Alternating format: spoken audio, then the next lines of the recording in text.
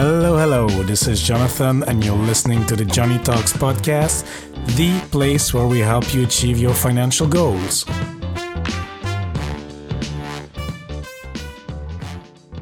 Hola, amigos. Hope you're having a great day wherever you are. And if you're a new listener to the show, special warm welcome to you. I really appreciate you tuning into the show. And if you're a returning listener, welcome back. I appreciate it even more. In today's episode, we will speak to my friend Rich Jones from Paychecks and Balances. While he runs his successful podcast with his friend Marcus, he also works as a communication manager at Google for his day job. He has actually been working for about 12 years in recruitment and staffing in various companies, and I thought it would be great to invite him on the show to discuss how one can stand out in this tough job market right now. We will discuss the current job market situation, and Rich will provide great insight and tips for optimizing your LinkedIn profile so you can stand out as a job seeker even during these difficult times. This episode is for you if you are currently looking at transitioning into a new role, but as well if you're employed and looking at networking and optimizing your LinkedIn profile so you can get noticed for future opportunities. So without further ado, let's hear the interview. Hello, Rich. How are you doing today? I'm doing well. Thank you for having me. Okay, excellent. Glad to have you here. So Rich, you've been podcasting for over 7 years now, I think, and as well on at Paychecks and Balances. Yeah. So interestingly enough, I've been podcasting for 7 years, and Paychecks and Balances is my second podcast. And that's the show that I've been doing since 2016. So the first podcast I had, that was kind of the opportunity to get my feet wet and understand how things work. But Paychecks and Balances is what I've been managing and running since 2016. Yeah, it's great. And I've heard some stories. I've listened to it. It's quite great. And I really enjoy it. And then you do it with your pal Marcus. That's quite cool. We'll talk about it at the end maybe, but it's very cool. But what I invited you for is mostly because you worked next to your podcast. You worked in recruitment. You have been working in recruitment for 10, 11 years or something? Yeah, so since 2008, I worked in some form of recruiting. So I was a headhunter for a staffing agency for a few years. Then I was a recruiter / HR generalist for about 3 years, a little bit more than that, then a lead recruiter at a tech startup. And then for the past 6 years, I've been at Google. And last year, I transitioned from a recruiting manager role to a internal communications and change management role, which required kind of identifying transferable skills, stuff like that. So yes, about 12 years in total, it feels like in staffing and recruiting. Yes. So how are your days these days? I mean, how's the recruitment thing? How was work? Work is good. So I love what I do, especially since making the move a little bit over a year ago. And I say that because when you do the same thing for a long time, and something in the way that I did it, where I spent 10 plus years in one field, and I was considering all of these various skills and interests that I apply outside of work. And I was really trying to figure out how can I bring more of that to my day job so that it's more representative of who I am overall as a person. But everything is going well. This particular week, while we're recording this, it's particularly busy. It's also been just interesting this year in general, just given what's going on around the world, the whole pandemic, the whole working from home. And for me, I'm working from home until at least June of 2021. So I've got a lot longer time of this, but it's been going well. And then you just transitioned in this new role. But what I wanted to focus on today, it's really the recruitment phase, of course, because, we are in this pandemic. And then I wanted you to come on the show to share some experiences and some tips on how to stand out during these tough times, because, the job market maybe shrinked. I don't know how you say it in English, shrunk, whatever. It has gone smaller. I mean, there's less opportunities. And then, of course, if someone has lost his job or is simply looking at transitioning into a new career, people need to double up or triple up on the efforts to stand out to recruiters. So, Rich, how do you see the job market today? It's interesting because in some ways it really depends what you do, whether you're doing more office type of work, whether you're doing what we call blue collar work. So, that could be if you're doing kind of plumbing or electrician or some of these other functions. And a lot of people, unfortunately, have been laid off from their jobs. There are a lot of people who are very actively looking for their next opportunity and finding that to be really difficult. But at the same time, there are a lot of companies that are still actively hiring. And I know people who are continuing to land new roles on a regular basis. I work at a company that is still very much actively hiring, and maybe the volume of hiring isn't as high, but there's still a lot of opportunities out there, and businesses still need to run. And for businesses to run, they still need people. Okay, so there are opportunities then. So that's good to hear. And to be honest, okay, I checked here. There are opportunities. I mean, companies are hiring. I mean, the company I work for in my day job, they are hiring as well. Maybe not as much as you say. There's not the volume as usual, but they are hiring. So it is possible. Now, it is possible. The market has shrunk. How do I stand out? Because my competition as an applicant is much stronger. So I don't know. Do you have any insights or tips on what to do? Yeah, and I think it's important to talk about what hasn't changed as well, because for new opportunities, you still need to submit a resume or CV. You still want to make sure you're taking advantage of career platforms like a LinkedIn where recruiters hang out. And a lot of what I talk about is kind of how folks can think like a recruiter to better position themselves for opportunities. And there's also still opportunities to network. So maybe we aren't getting together in person for coffee, but there's still an opportunity for people to connect via a Zoom or a Google Meets chat. There's a lot of different platforms out there for people to still be able to talk to each other and still make ends. And there's still email, as an option as well. So there's still opportunities for people to do the things that they would normally do if they were looking for a role.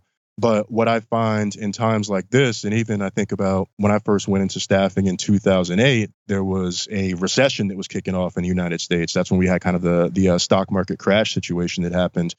And there were so many more folks on the market.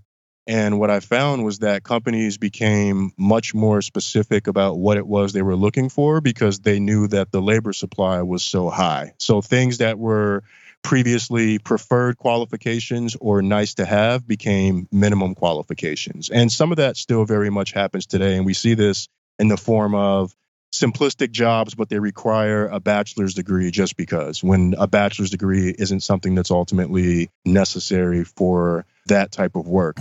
I always like to talk about the importance of optimizing your profile and your resume for the role that you want. And this may look a little bit different whether you're somebody who's working today and you want to stay within your field or industry and make a role change versus somebody that's maybe been laid off and is looking to stay in their industry or make a career change. There's some differences there, but I think what's most important is that when people are seeking opportunities, and particularly on platforms like LinkedIn, where there are recruiters hanging out and looking for folks, that you're signaling that you have the skills for the role that you ultimately want. So it's not just about the position that you have today. It's more so about what you want to do next and making sure that your various profiles that are out there reflect that experience. So that's one key tip. I'll pause there because I'm sure you might have some follow-ups about that specifically. Yes. So I have actually 2 or 3 questions, a bit unrelated, but actually kind of related. So the number one question is that you mentioned networking, and it's true that it's a great entry door, at least to get an opportunity to get at least the first step, the interview. In normal times, it's easy to go to some meetups. And then you mentioned meeting online. So how can people today looking for a job network online? Because, it's a bit weird. It might seem weird to say, okay, what am I going to do? Look for a Facebook group, connect on Instagram, look for groups in LinkedIn. Where can one start? Let's say I want to work at Google, for example. Okay, now I know you, but I'm not in the States. But if I want to work at, let's say, Google or any other company where I live in Luxembourg or in Belgium, in Norway, in France, where do I start? Yeah, and I think it's important to note that networking is a long-term game. Mm. And if you network with the intent of what can you get from somebody else or what can you essentially take from somebody else to further yourself in the short term, it's going to be a very frustrating process for you. Mhm. And so the way that I think about networking is building relationships over time. And for job seekers, that might mean going on a site like LinkedIn and looking for people who went to the same school that you went to and seeing where they work. That could mean looking at the profiles of past colleagues and seeing if you have anyone in common. And I know there's also an ability for you to go to a company's page on a platform like that, and then you can immediately see anybody in your network that has worked at that company or is working for that company. And that gives you an opportunity to reach out to someone where it's a little bit warmer, where you do have a pre-existing relationship or a pre-existing connection. So I encourage folks to definitely start there. And that kind of requires knowing where it is that you want to end up. And chances are, even if it's not a specific company, perhaps you run a search for particular industries, and then you realize that you're connected to people who are in the industry that you ultimately want to move into. And one thing that I did that was helpful for me for my search, particularly as I was thinking about making a transition last year, is I spoke to people who were in the field that I wanted to be in. And some of them were people that I had worked with before. Some of them were people that I was referred to by somebody that I already know. And I think what's unique about this time is just given that there is a pandemic and so many people are being negatively impacted, Mhm. it's one of the few times where it's okay to blast out to your network and say, hey, I'm Yeah. looking for new Mm. opportunities. Here's what I want to do. And I'd be happy to chat with someone about this. And I found that people ultimately want to be helpful, and particularly if it's people that are in your network. So if you blast that out, you may not get 30 responses, but even if you get one response and that leads to a productive conversation that helps you better position yourself or even helps you determine that what you thought you wanted to do next isn't exactly what you wanted to do next, that's helpful as well. And you mentioned Twitter, Instagram. So yes, connecting, following on Instagram, probably not the way to go about it. I do think that there's some value in Facebook groups, but there's so many of them out there. So you need to be really discerning Mhm. about the groups that you are joining and understanding the level of engagement and what the rules are of that particular group. But I have seen social media work out in folks' benefits. And I have a good example of this. I was on Twitter and I saw a retweet or a shared message from someone in my network who was sharing the message of someone that was saying, hey, I have an opportunity at Google that I'm really interested in. Does anyone know anyone who works there who might be able to shed some light on the process? And I saw that, and I work at Google, and I trusted the person in my network who put up the post. I did a little bit of research on the person who was asking to get a sense of how serious they are, what their background is. And I ended up having a conversation with them, and they ultimately ended up getting a phone interview with the company. They didn't ultimately receive an offer, but they got their foot in the door. Yeah, that's the most important. Yeah. Exactly. Getting your foot in the door is the most important part. And now, while that particular opportunity didn't work out, because I did have a conversation with this person and they were really on top of their stuff in terms of their proactiveness. And that's really important when you network, Mhm. is that people need to see that fire. People need to see that you have it all together.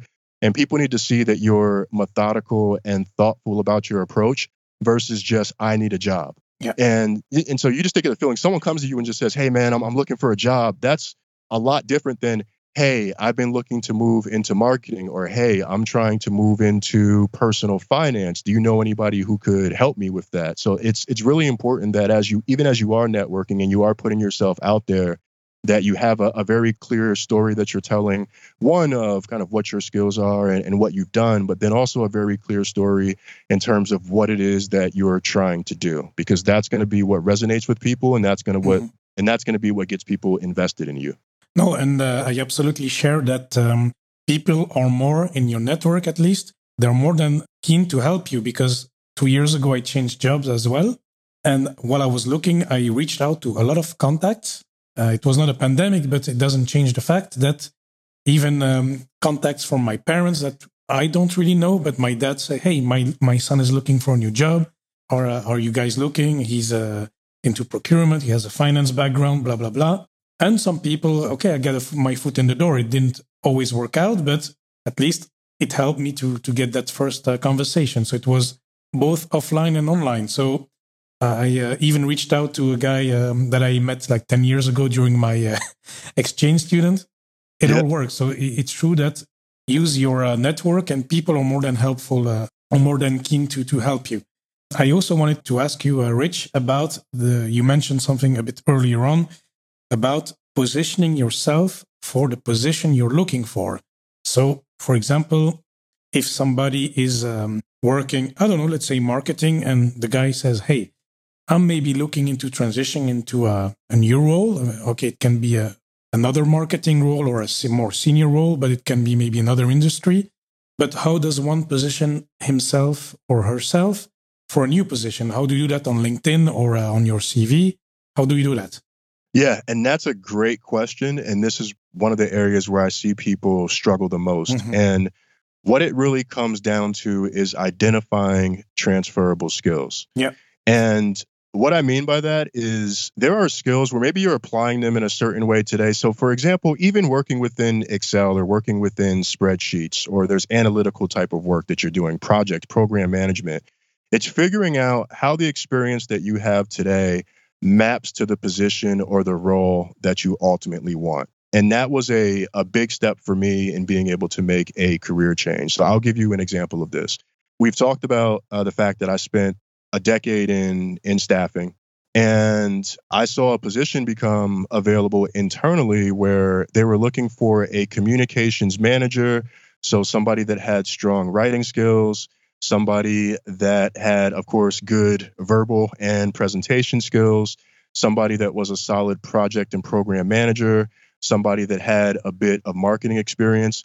And while I was in staffing, those weren't things that I did directly, but there was experience that I was able to pull from my staffing work and from my outside experience, even within podcasting, that I was able to map to the position that I wanted.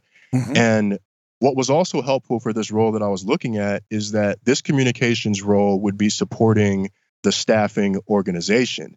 And so to me, that meant right now I am the recipient of said messages. So if I were to get this role, I would have the perspective of the audience that the company is ultimately trying to reach. So I'd go from being the receiver to being the sender or the strategic partner, which the way that showed up in meetings is someone may say, hey, how about we send this email, or hey, how about we do this? And because of my previous experience in staffing, I can say, hey, that's not going to land the right way, or mm-hmm. that's not going to go over the way you want it to go because of X, Y, Z.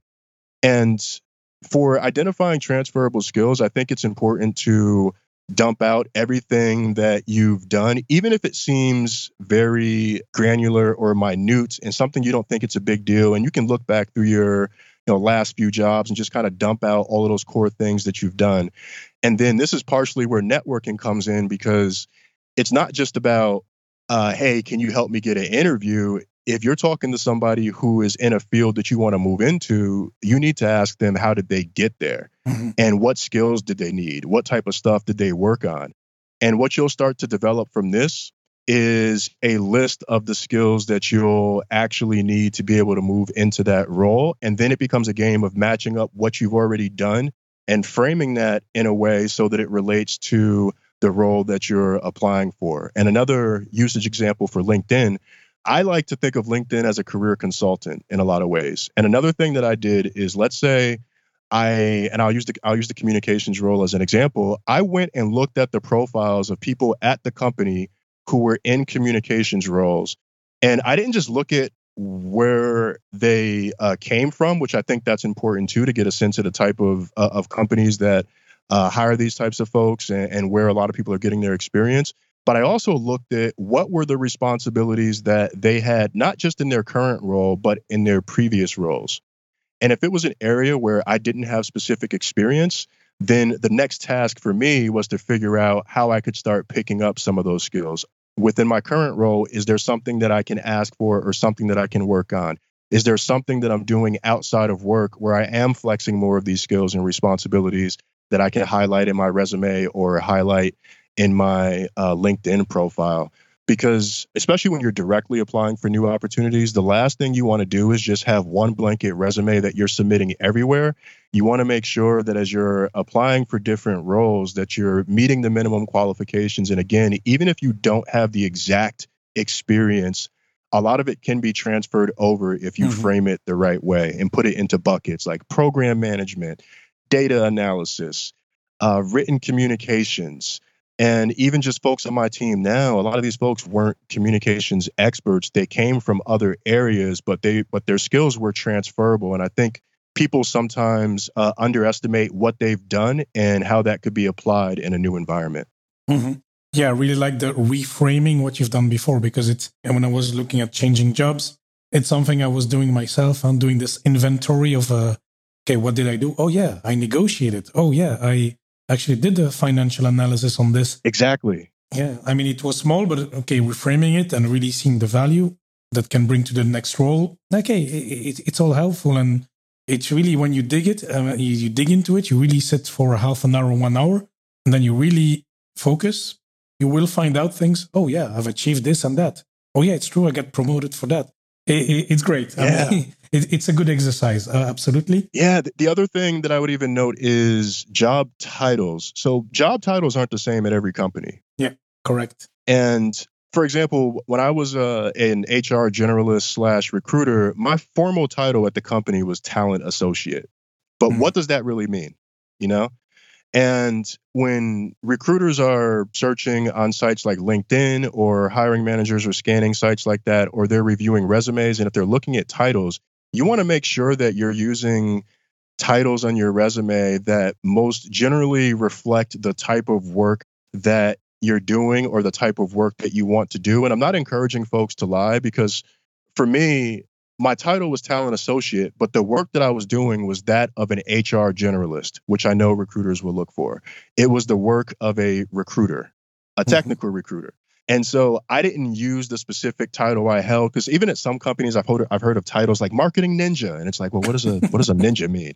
So even in looking at folks' titles and you're talking to people, you'll get a sense of even like what the type of job titles are that you may want to highlight or that you may want to search for. So there's the skills and the responsibilities, but you should also pay attention to the titles too, to make sure that you're using common language that's going to make you more discoverable if someone's running a search. Yeah, because I don't expect hiring recruiters looking for a typing ninja in the search bar. Exactly.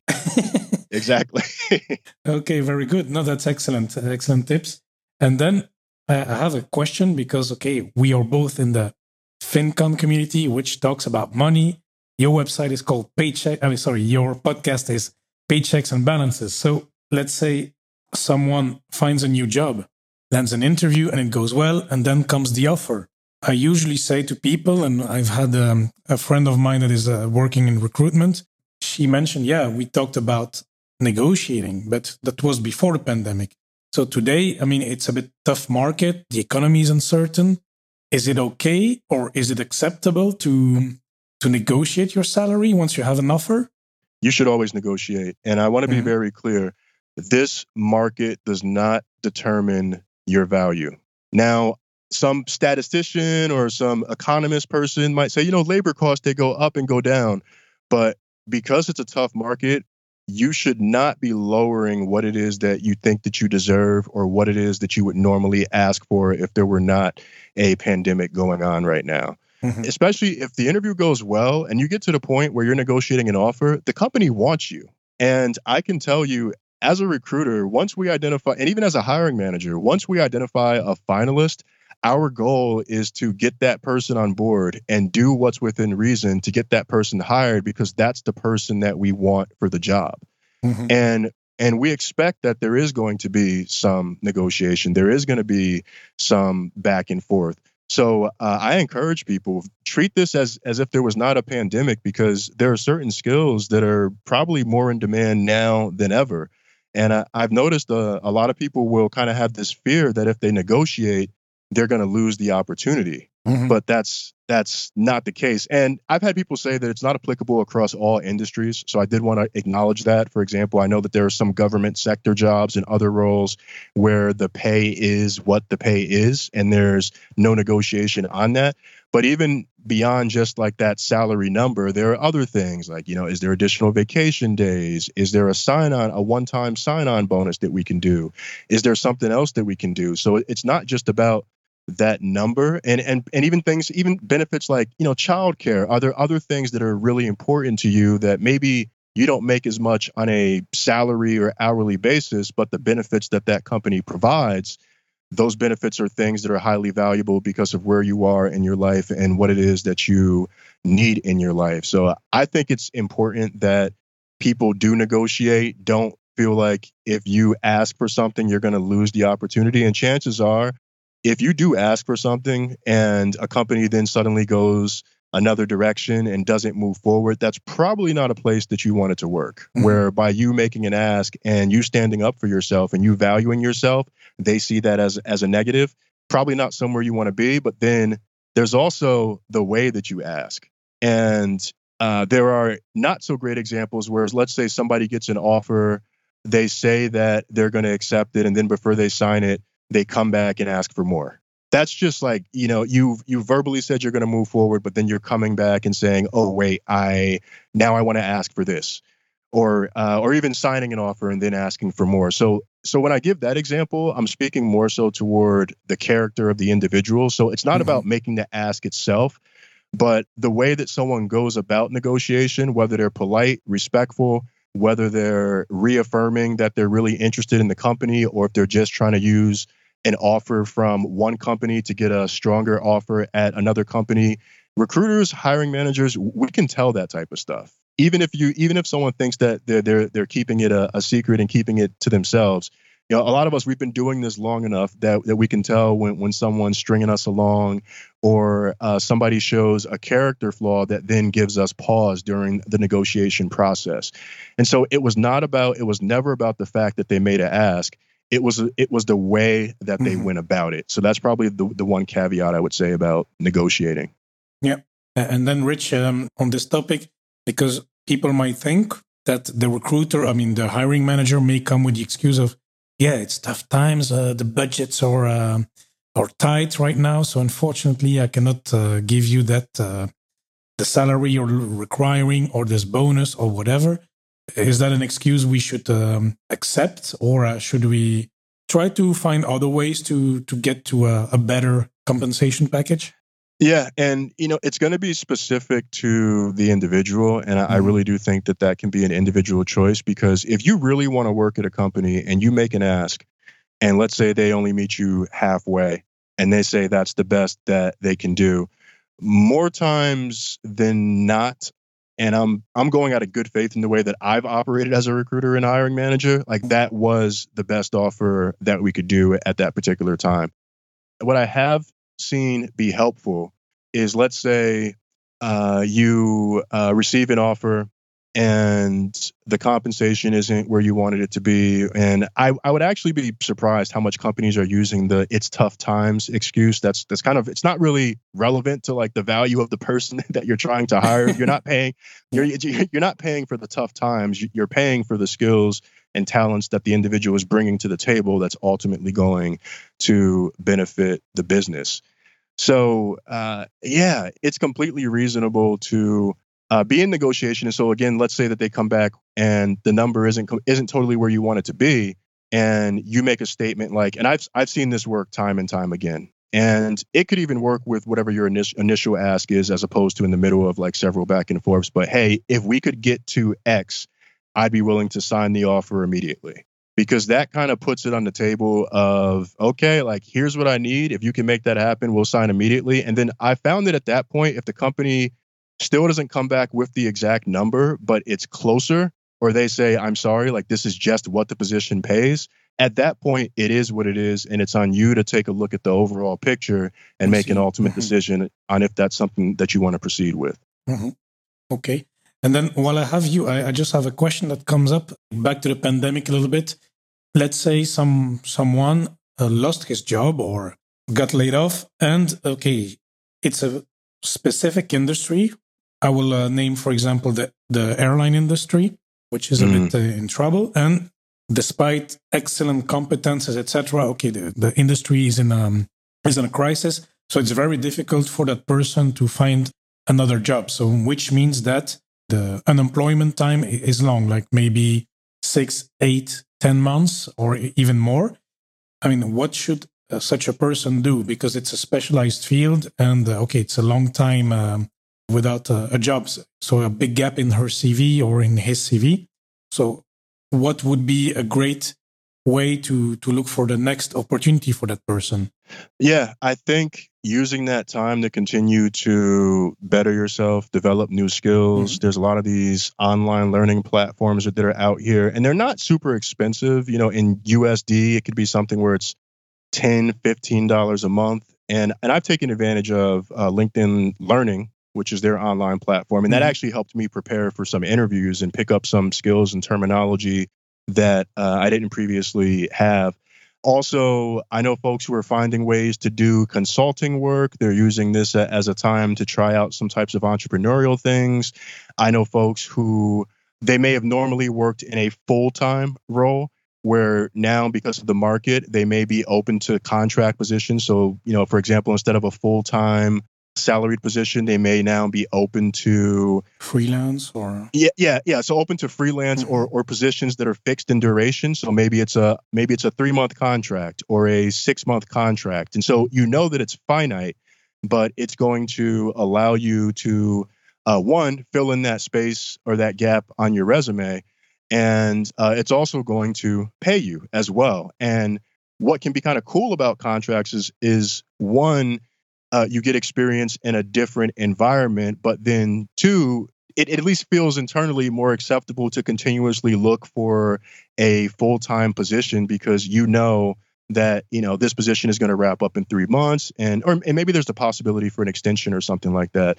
And people underestimate the power of working with headhunters or recruiters from staffing agencies. And so these are the folks where they don't work specifically at a company like a Google, like I do, or at a startup. These are the companies that are kind of the go-between between companies that are looking to hire folks on a contract basis or sometimes even a full-time basis, and the candidates that are seeking. And I've encouraged people, say, hey, if you're not getting many bites out there, it might be good to see if there are any staffing agencies that are specific to the industry that you're in or that you want to go into, and have conversations with a few of those folks and see if they have anything for you, whether it's now or if they're keeping good records, anything that might come up in a few weeks or a few months. And so having conversations with staffing agencies if you're really struggling out there. And I think in general, these companies can be very helpful because they represent a lot of opportunities, and sometimes they represent opportunities that aren't posted anywhere else.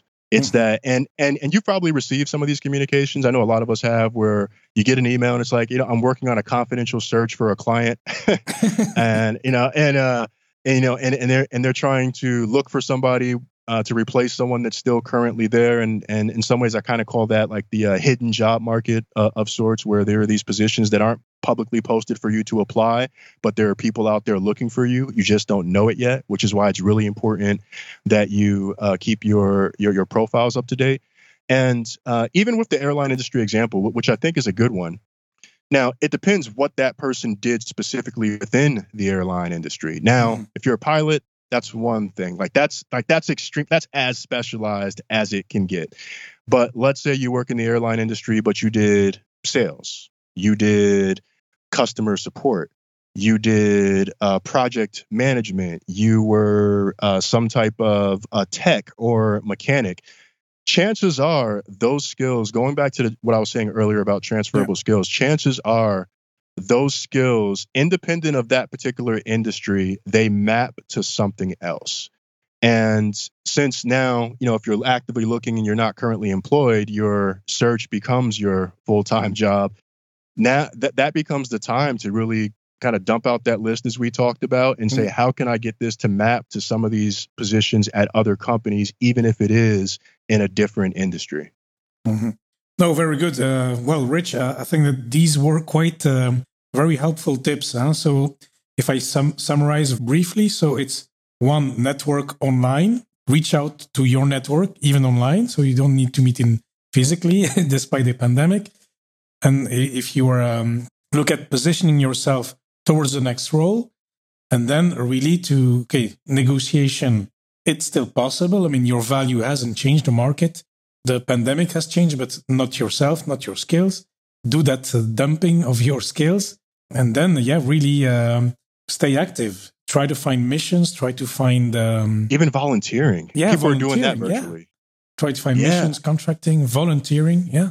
Yeah. And I would throw in, and, I'm talking a lot about LinkedIn because as a recruiter, that was when I was a headhunter at a staffing agency and in-house over the past 10 years, I used LinkedIn. That was how I searched for candidates. A recruiter's job is to go out and find talent, not sit and wait for talent to apply for opportunities.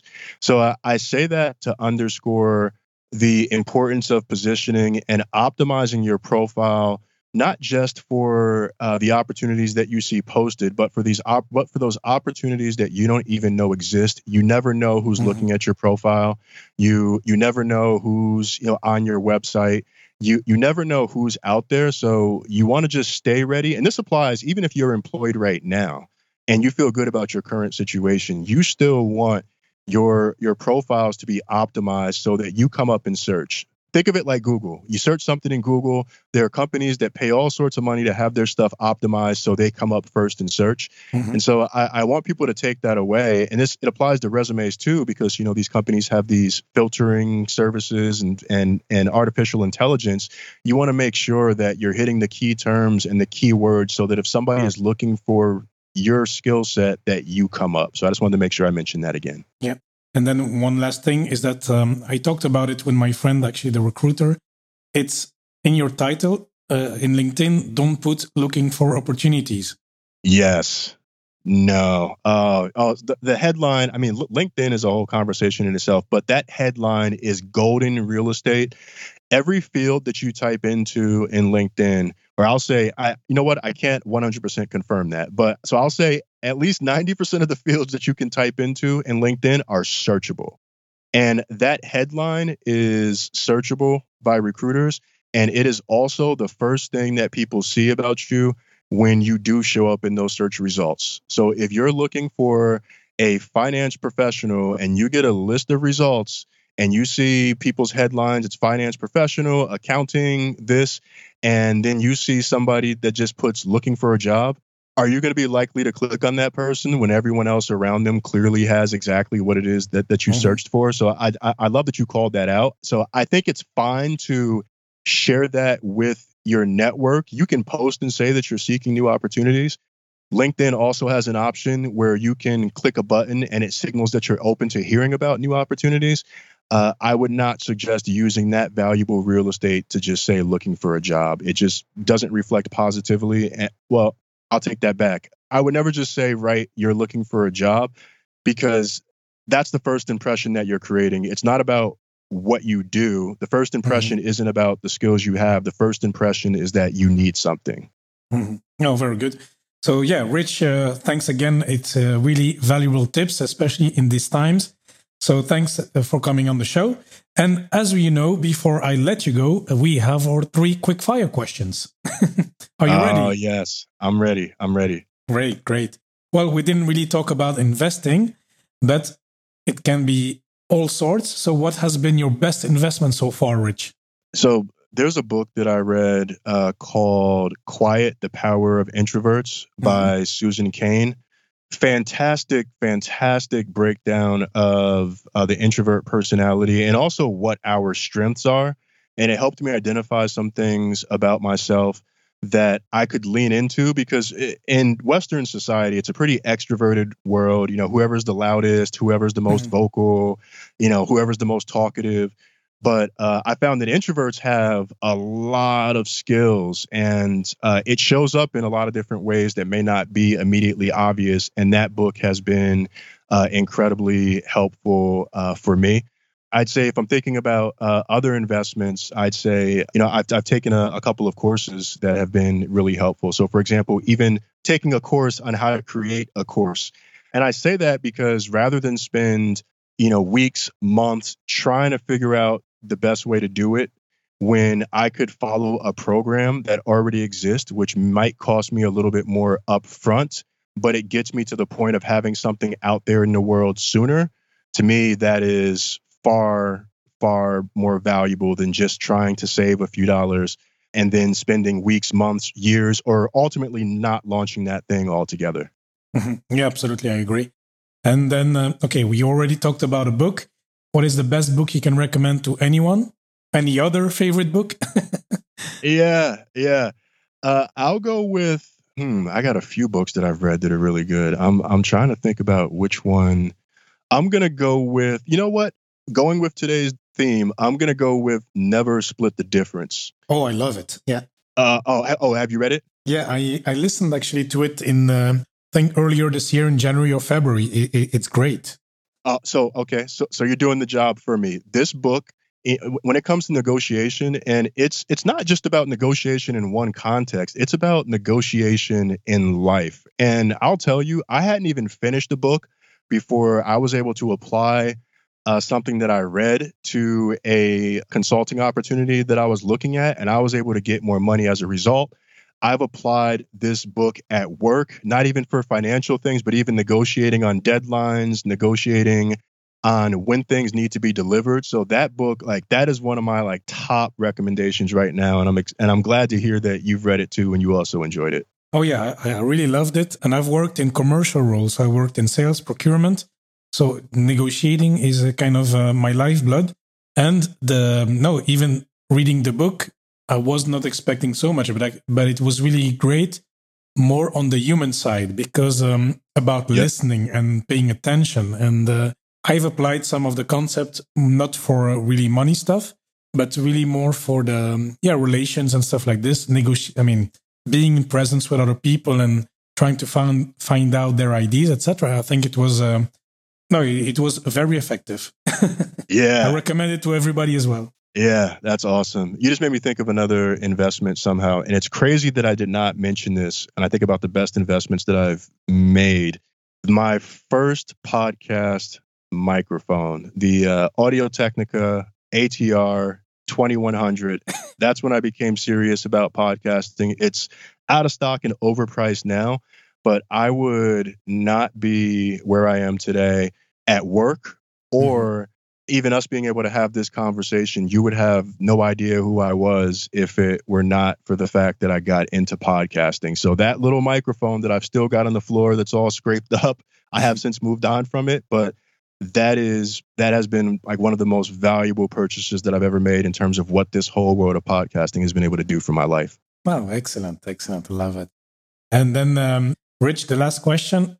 What has been your best purchase for under $100? Is it that microphone or? Yeah. It's definitely that microphone. Definitely that microphone. Yeah, I think when I got it, it was like $50 to $60 USD. And yeah, I mean, it's just been I've already said my piece on that, but like just from like a life satisfaction and being able to reach and help so many people, that investment and making sure that, it captured my true voice and in all its depths, more than worth it, and has paid for itself many times over. Yeah, excellent. I'd love to hear it. And then Rich, where can people connect and find you guys? Yeah, so paychecksandbalances.com is the website. On Twitter and Instagram at paybalances, and on Facebook at Paychecks and Balances, where we also have a private Facebook group. So those are the main ways to find the show, to find me. And then also, given the topic that we talked about today, I did create a free 5-step guide to changing your day job. And you can go to changeyourdayjob.com and get that right there. It's free. No tricks or anything going to pop up asking you to put in any type of credit card information or anything like that. And within that, I even cover some of what we talked about today and a bit more. So I'll throw that out there too. Okay, perfect. And I'll link it up in the show notes so people can find it. So yeah, Rich, thanks again. It was a pleasure. Thanks for having me. This was a lot of fun. Yeah, really enjoyed this conversation with Rich. And I hope it will provide to be helpful to you if you're currently looking at a job. And although I have already summarized the takeaways, I will just sum them up really briefly. So number one, although the volume of opportunities has shrunk, there are still opportunities in the market for new jobs. Number two, you should still network, albeit digitally, and keep a long-term approach for relationship building. Number three, optimize your LinkedIn profile for the role you want and identify your transferable skills. Do this dumping exercise where you list all your past achievements. Number four, if you get a job offer, as usual, you should always negotiate. And I really like what Rich said. This tough market does not change your value on the market. Number five, keep learning and growing with online courses. For example, the LinkedIn Learning platform. And you can also volunteer, freelance, and so on. In short, keep yourself busy. And the last one for today, keep your LinkedIn profile optimized, even if you're employed at the moment. And do not write looking for opportunities in the header. It's prime real estate. So that was it for today. Thank you so much for listening. It really means a lot to me. Make sure you subscribe in Apple Podcast. And of course, please do not hesitate to contact me. If you have any questions or feedback, send me an email, john@johnnytalks.com, or connect through social media at Johnny Talks on Facebook, Twitter, and Instagram. And amigos, once more, thanks so much for listening, and I'll speak to you next time.